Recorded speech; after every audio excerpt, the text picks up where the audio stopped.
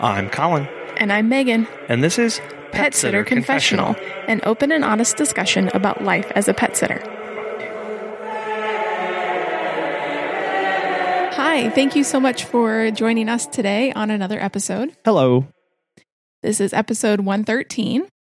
We have a whole back catalog of episodes. If you haven't gone back and listened to some of those, please do so. We have awesome interviews with other pet care providers and some great topical episodes as well, where it's just Colin and I talking about a specific topic in the pet care industry. We wanted to give a thank you to our patrons, Jack and Jennifer, for supporting this episode. To learn more about how to support our podcast and to become a patron, you can go to petsitterconfessional.com/support to learn more. We also wanted to thank Pet Sitters Associates for sponsoring this episode. In case you didn't know, this month is actually Breast Cancer Awareness Month.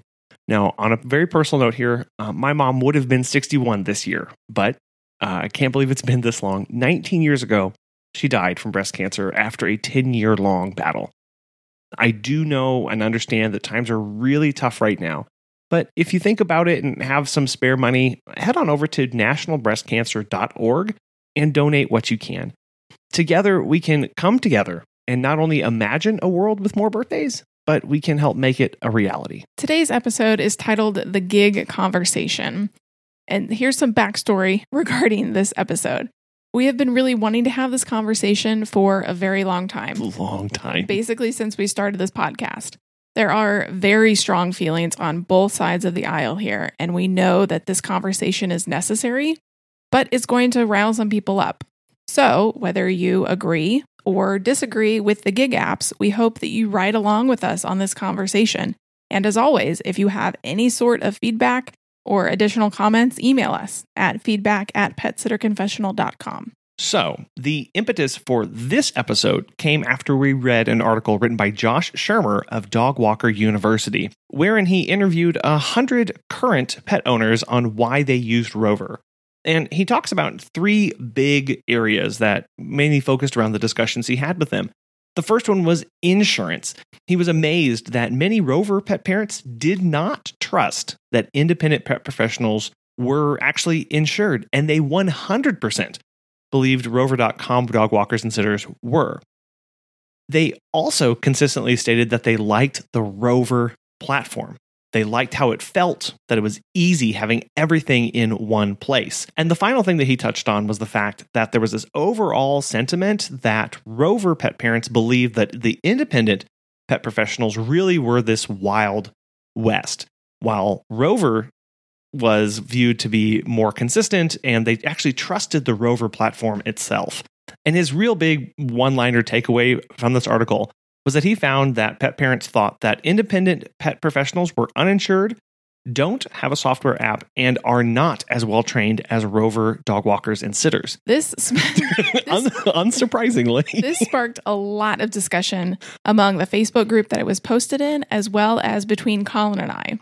We've been having this conversation for a very long time and felt that now is really the time to bring it to the podcast.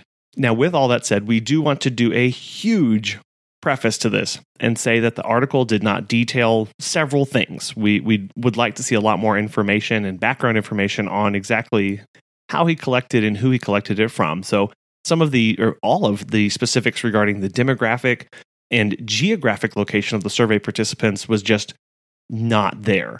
It was also written in tandem with a service that he's launching that comes out to connect pet owners with pet businesses. So there was definitely a bias and a motive behind the article. We also know many walkers and pet sitters who are exclusively on Rover, and some of the best in our industry. They're people we would entrust Kobe to. They choose to be on Rover because they're consistently traveling or moving.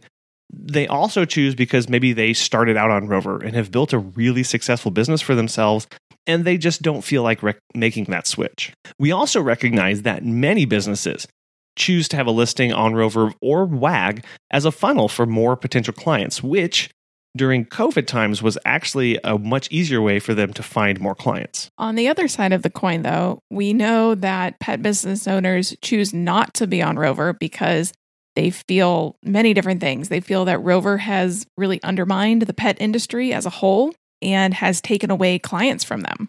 Rover also takes 20%, 15% if you were grandfathered in, but 20% of your profits, and doesn't allow the flexibility that creating your own website and having your own insurance, etc., would allow. So this is a really important discussion. This is a really important discussion to be having, and one that has been simmering for years and years because there are hard feelings, there are very passionate emotions on both sides of the aisle.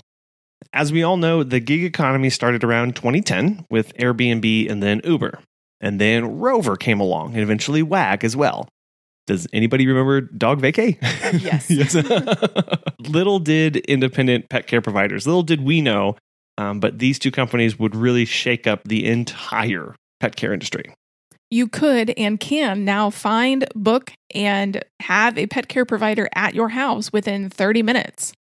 And this was devastating to a lot of pet care companies when Rover first got on in 2012. It took the bread and butter, the dog walking and the pet sitting, and really overnight turned it into a low-cost commodity so that established businesses were no longer the top of the search pile. And some possibly lost walkers who went out to walk with Rover. They had to compete with a multi-million-dollar tech company for clients, which is really not easy to do. All of the systems that we had in place, the meet and greet, the paperwork, the personal contact, was really taken away and seen as time wasting, and there were too many hoops to jump through. Thus, the onset of the gig apps began to change clients' behavior, began to change the expectations for tracking, for messaging, photos, user interface, and really the easy booking process. So that was changing clients' behavior. There were also changes to the pet care industry at large. Some of the pros that the gig apps brought on were that, firstly, it raised awareness of the pet care industry, that it actually was a thing, and specifically making it more accessible and open to more people, more potential clients.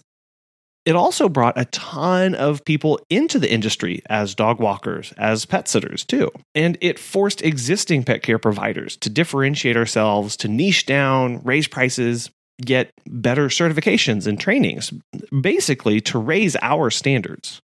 But with it bringing a ton of people on, that was really the good and the bad, because there are some cons to the gig apps. There's no oversight on who was or is in the app. And it's really hit or miss with reliability of sitters. To be fair, though, this really existed before Rover came onto the scene. It was true for independent pet sitters and dog walkers as well. What Rover did was just change the scale and scope of the impact that those two things are having on the pet sitting experience for the clients. So the gist of this entire article is that trust is at the foundation of a client's and pet owner's experience and expectations for somebody taking care of the pet. If you boil it all down and strip away everything, all the frills, all the tracking, all of the meet and greet, all the paperwork, all the branding, it gets down to trust. So the real takeaway of the article, if we take those 3 points that he talked about, is that the fact is that pet owners trust Rover more. Now, why? So we'll get into a little bit about why that may be here. Both independent pet sitters and those listed on Rover, both of those people have to overcome the fact that the clients don't know them. They've never seen them before. They may have heard their name, maybe, but they don't know your face. They don't know who's going to be coming over to their house until you meet them. So getting over that initial hurdle from interest in pet sitting to asking you to come over for a meet and greet or asking you to come and take over their care, they have to trust something. They have to put their trust in something to make that step, to make that leap. In this case, in this article that was written where he interviewed 100 Rover clients, they basically said they trusted the company, Rover. And Rover and Wag say you can get a pet sitter and you can always get in contact with them and they'll be over. You'll see their background checked and they may even have a badge for first aid, CPR training on their Rover profile. Okay, so we go, oh, great, that's what everyone else does. But it's the ease of which gets you into it. It's that personal connection. So if we believe this article, the average American simply does not care or doesn't know, is not educated, to know the difference between an international group, a large local company, or an independent solopreneur. Yeah, that's one of those huge takeaways. It's easiest for them to get in contact and access to a walker through the Rover system. They don't know the difference because Rover and WAG blasted onto the scene, blew up the entire pet care industry, and that became the standard. That became the way that pet sitters were seen to be and expected to be operating. That was the expectation. That's the commodity now with dog walking and somewhat with pet sitting. They really brought the immediacy onto the scene of, can you get here today? Great. As a pet owner, I don't, especially on WAG, I don't really care who is coming to my house. I just want somebody to walk my dog when I'm not going to be here in midday. People view Rover and WAG as a controlling agency over people, that they give pet sitters bounds and operation standards. People see them and go, wow, Rover is everywhere, WAG is everywhere, compared to the independent dog walker local in a small town. So they may look at the independent dog walker or independent pet sitters and go, okay, well, who's regulating you? Who oversees your operations? You? Ye? What is PSI? What's NAPS? What's IBPSA? What's NASA? IBS? What do those even mean? Most owners, as Megan, you and I have talked about before, most dog owners don't know what any of those acronyms are or why they are important. But Rover, yeah. There's an overarching entity that's international, that's got brand recognition, that's got respect because of their size. So just us, quote, independent pet sitters, that's unfortunately not as valuable to the average dog owner. When Rover and Dog Vacate came on the scene back in 2012, it forced us independent pet sitters to explain ourselves about why they were better or how much more work they put into it. Because all of a sudden, there were thousands of pet sitters and walkers on those platforms. And you, as a small pet sitting company, really had to make a name for yourself, really had to stretch yourself to stand out from people coming onto the scene. And so, while the gig apps forced independent pet sitters to niche down, to raise prices, to really differentiate themselves from the neighborhood kid down the street, if we believe the findings of this article, it appears that it was all for naught, unfortunately. The average American just doesn't care. And they may be just more focused on the easy nature of getting their needs met. I can book a sitter in 30 minutes and have them here, versus trying to find a local pet care provider that they may not even know exists. Or may have an extremely lengthy booking process that's put in place by that pet sitter to control people who access them and to better weed out who may or may not be a good fit for them. Those are all good things to have. And we always talk about, as pet sitters, as business owners here, to be thinking of the needs of our clients and how to best meet them. And if this survey is to say anything, it's really that one of the biggest needs is immediacy. The expectation of instantly being able to obtain and satiate their need for a pet sitter. Well, and also education too, because the article said that pet owners believed, of the 100 surveyed, the pet owners believed that Rover sitters were trained.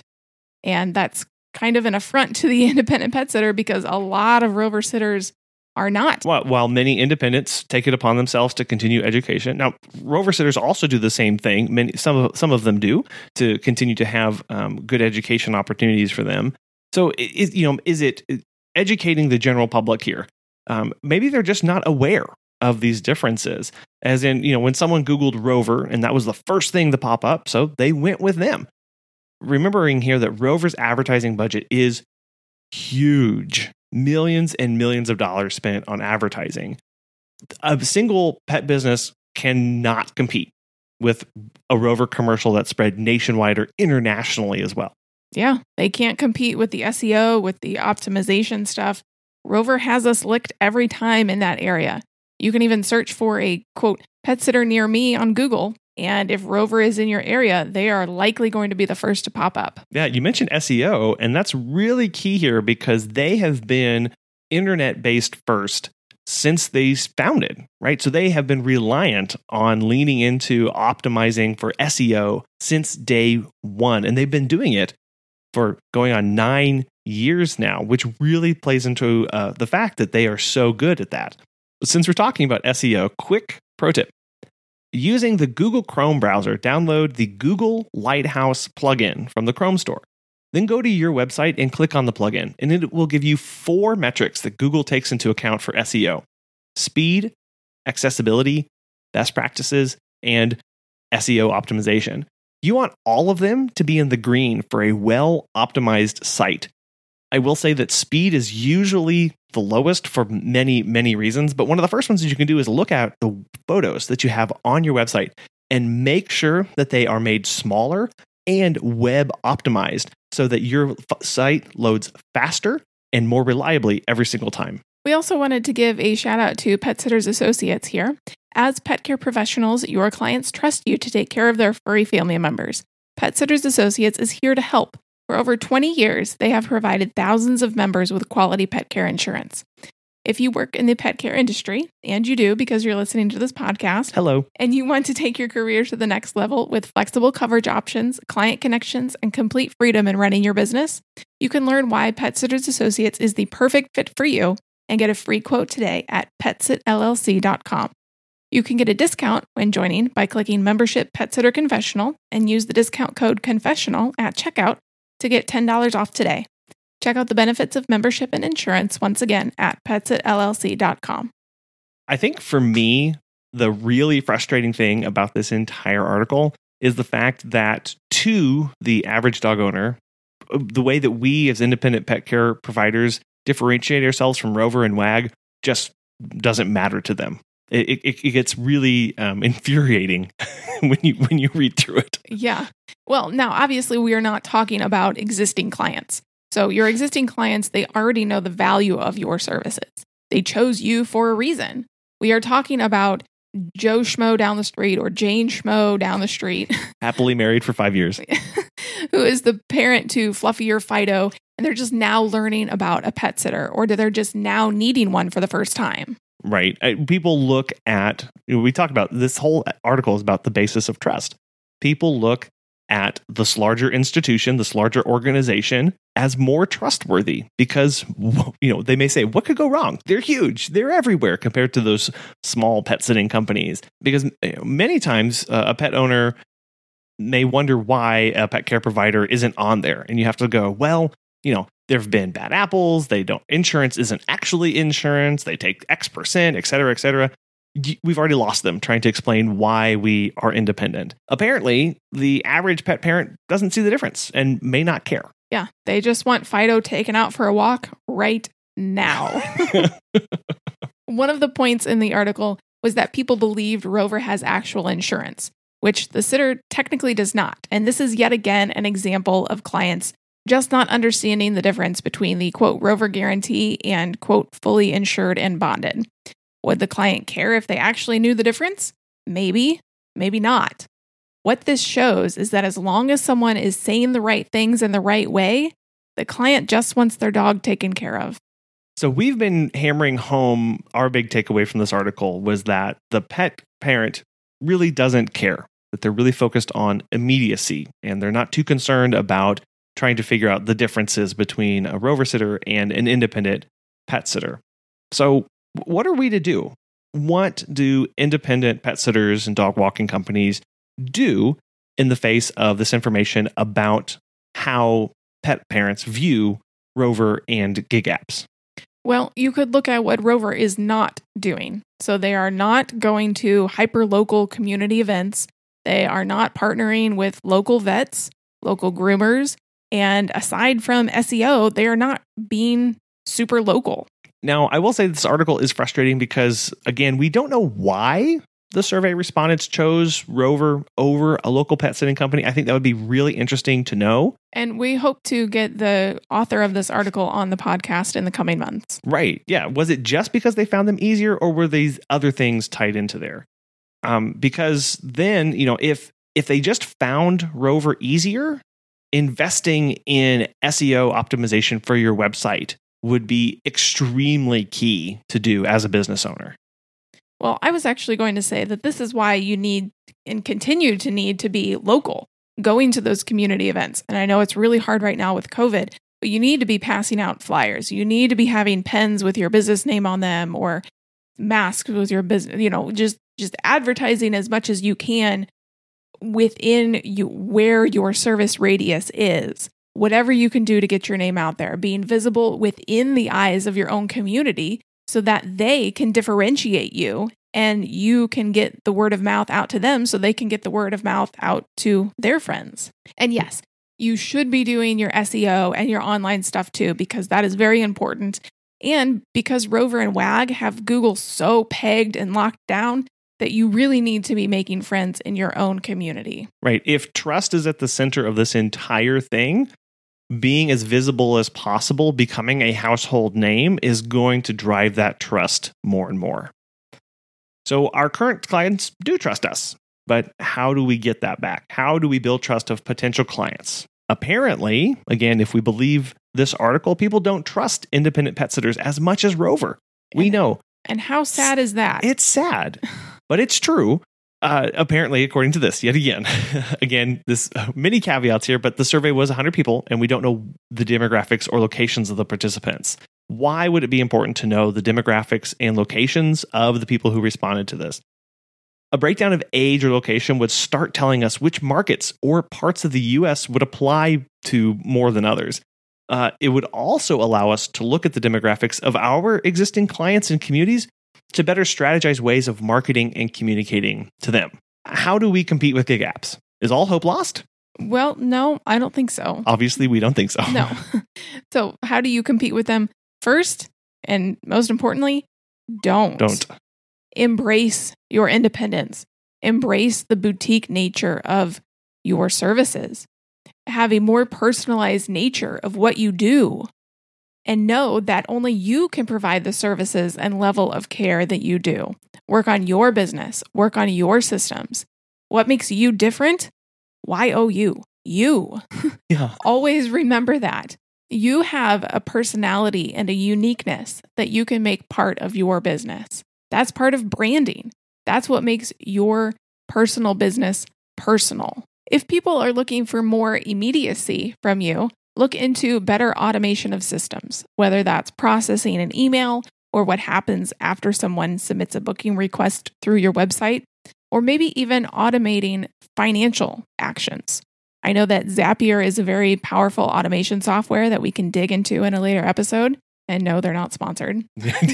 But also systems like PauseIn are a great way to list your services for free and a way to connect pet businesses to clients. We did interview Dennis Nelson, the founder of PauseIn, way back in episode 66, if you want to go listen to that. It's free to list and free to use, and the more people who use it, the better the SEO. And on that, Time to Pet has actually just launched their local pet care listing service for Time to Pet users as another way of elevating independent businesses. Basically, find any listing service you can, whether that's Time to Pet, PauseIn, through your insurance or professional organization, and get on it. Be aware that some of these services may charge monthly fees or take a cut of profits, but there are many viable free options out there. As we mentioned earlier, make sure you're checking and double checking and triple checking your own SEO. And we do have some upcoming episodes about that topic. And Megan, you mentioned be very visible in your community. Get face-to-face out there, socially distanced right now. Become a household name among the clients that you want. Ultimately, our main point from this article is that there is so much education still needed on what pet care should look like to the average client. Sure, they get their needs taken care of, but what is the best experience possible? That was one of the discussion points of our episode 87 on industry standards in the pet care industry. And the ones in the industry should be doing the educating and should be setting the bar high for ourselves. And then letting clients know what those are and why they are needed. Right. Education here is really, really key. We as pet sitters can be raising ourselves and pushing ourselves to higher standards and holding ourselves to that across the board. So all hope is not lost. It is educating the clients, educating the general public about what pet care should look like in the future, what kind of qualifications people should have, what kind of experiences should they have? What kind of insurance they should have? All of those things have been a long fought battle for the past 20 years, all the way back to Patty Moran. And we are still fighting that. We are still pushing that forward, especially as gig economies comes on board. Now, don't hear what we're not saying. We are not saying that all of this is bad and all of this is terrible, and there's only one way to do it. What we are saying here is that we can all come together and make it a better place for all of us, to make sure that we are all operating at the best level that we can, and educating our clients on that so that they know that they are getting the best experience possible. So if you have feedback on this, and we hope that you do, we'll have a link to the article so you can go read it yourself if you haven't already, and let us know your thoughts on it. Send that to feedback@PetSitterConfessional.com. We'd love to hear your thoughts. It's been a few weeks, but Natasha O'Banion is back for answering another pet business coach question. Someone has offered to sell me their business. Where on earth do I even start? So if someone is looking to sell their business, the first thing you want to do is make sure you get an evaluation on your company.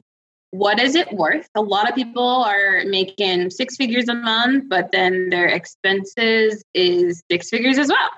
So they're saying I'm operating this 6-figure business, but when you look at operating expenses, you're cash poor. So you want to make sure that you go ahead and get yourself someone that can do an appraisal on your business.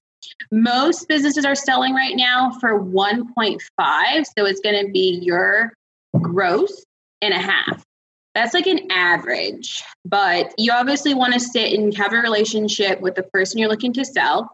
I would say too, we are really personal with this business.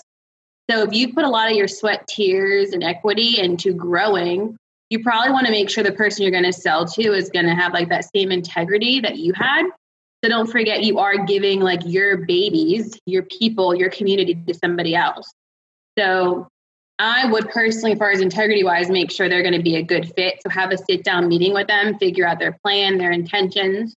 And then also a lot of businesses have a lot of stipulations on what you can do next. So for instance, I'm going to sell a business to you, but you can't open up, within 20 miles from me again. So you want to be really clear on what this person is requiring. Because what if you wanted to open up another business again? They say, no, you can't be in my territory because now you're going to be my competition. You also want to look at if you have staff, if they're going to be going with the business as well. You really want to know the full intent of your buyer, I would say. But most important, I would get yourself like a lawyer, someone who's done sales before, someone who's bought and sold pet business, in particular, just so they can go by the check steps with you. So I know a lot of people, including myself, who have just given away their list. I was in a small suburb. I think I had a list of maybe like 8 or 9 people. And I kind of just wanted to make sure that my clients would be well taken care of. So I didn't charge anything for my list. I was like, listen, they're yours. I get to get out of this suburb I don't really want to be in anymore. You're awesome. Peace out. Like, thank you for taking this off of my plate. So a lot of people get into that mode. But again, I only had like maybe 8 or 9 clients to do so. I've seen people do this with a 40 grand list, a 60 grand list.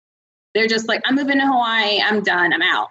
That is profit for the owner. You put a lot of sweat and tears in that business that you should be selling your client base. That is your baby. So if you want to give it away, hey, I'm no one to judge, to each its own. Again, I've been there with 8 or 9 lists, but you can sell it.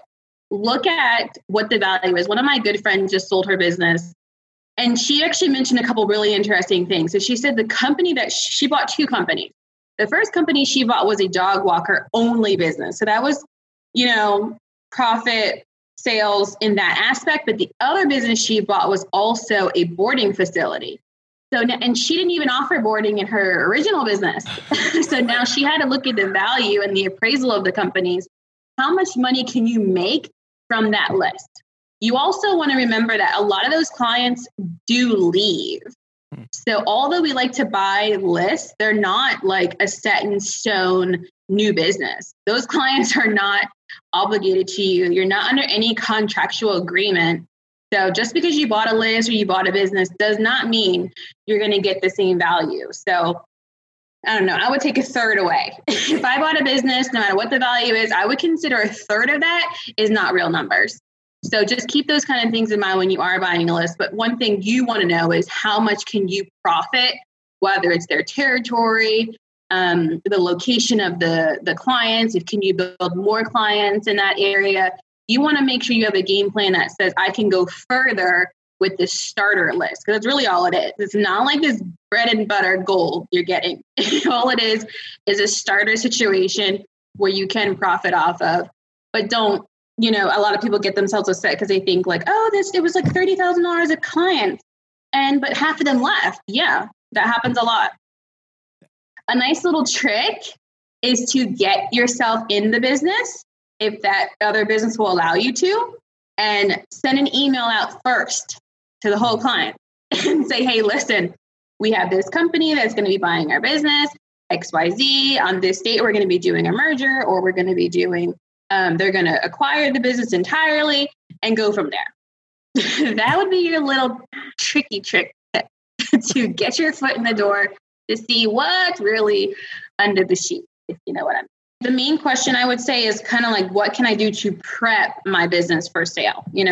So one person is going to be the seller, but the other person is going to be the buyer. So the seller wants to make sure it's an automated business, it's turnkey. There's very little headache involved, because, for instance, contracting businesses don't sell that well. People who have contractors, they typically don't sell well.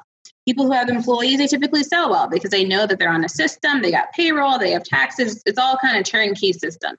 So the main question would be, what should I do to prep my baby for sale? Because the person that's going to be inquiring their business is always going to have to do a little bit more to kind of fix it, to be honest. If you'd like Natasha to be your personal pet business coach, head on over to startscalesale.com and use the code PSC20 for 15% off her services.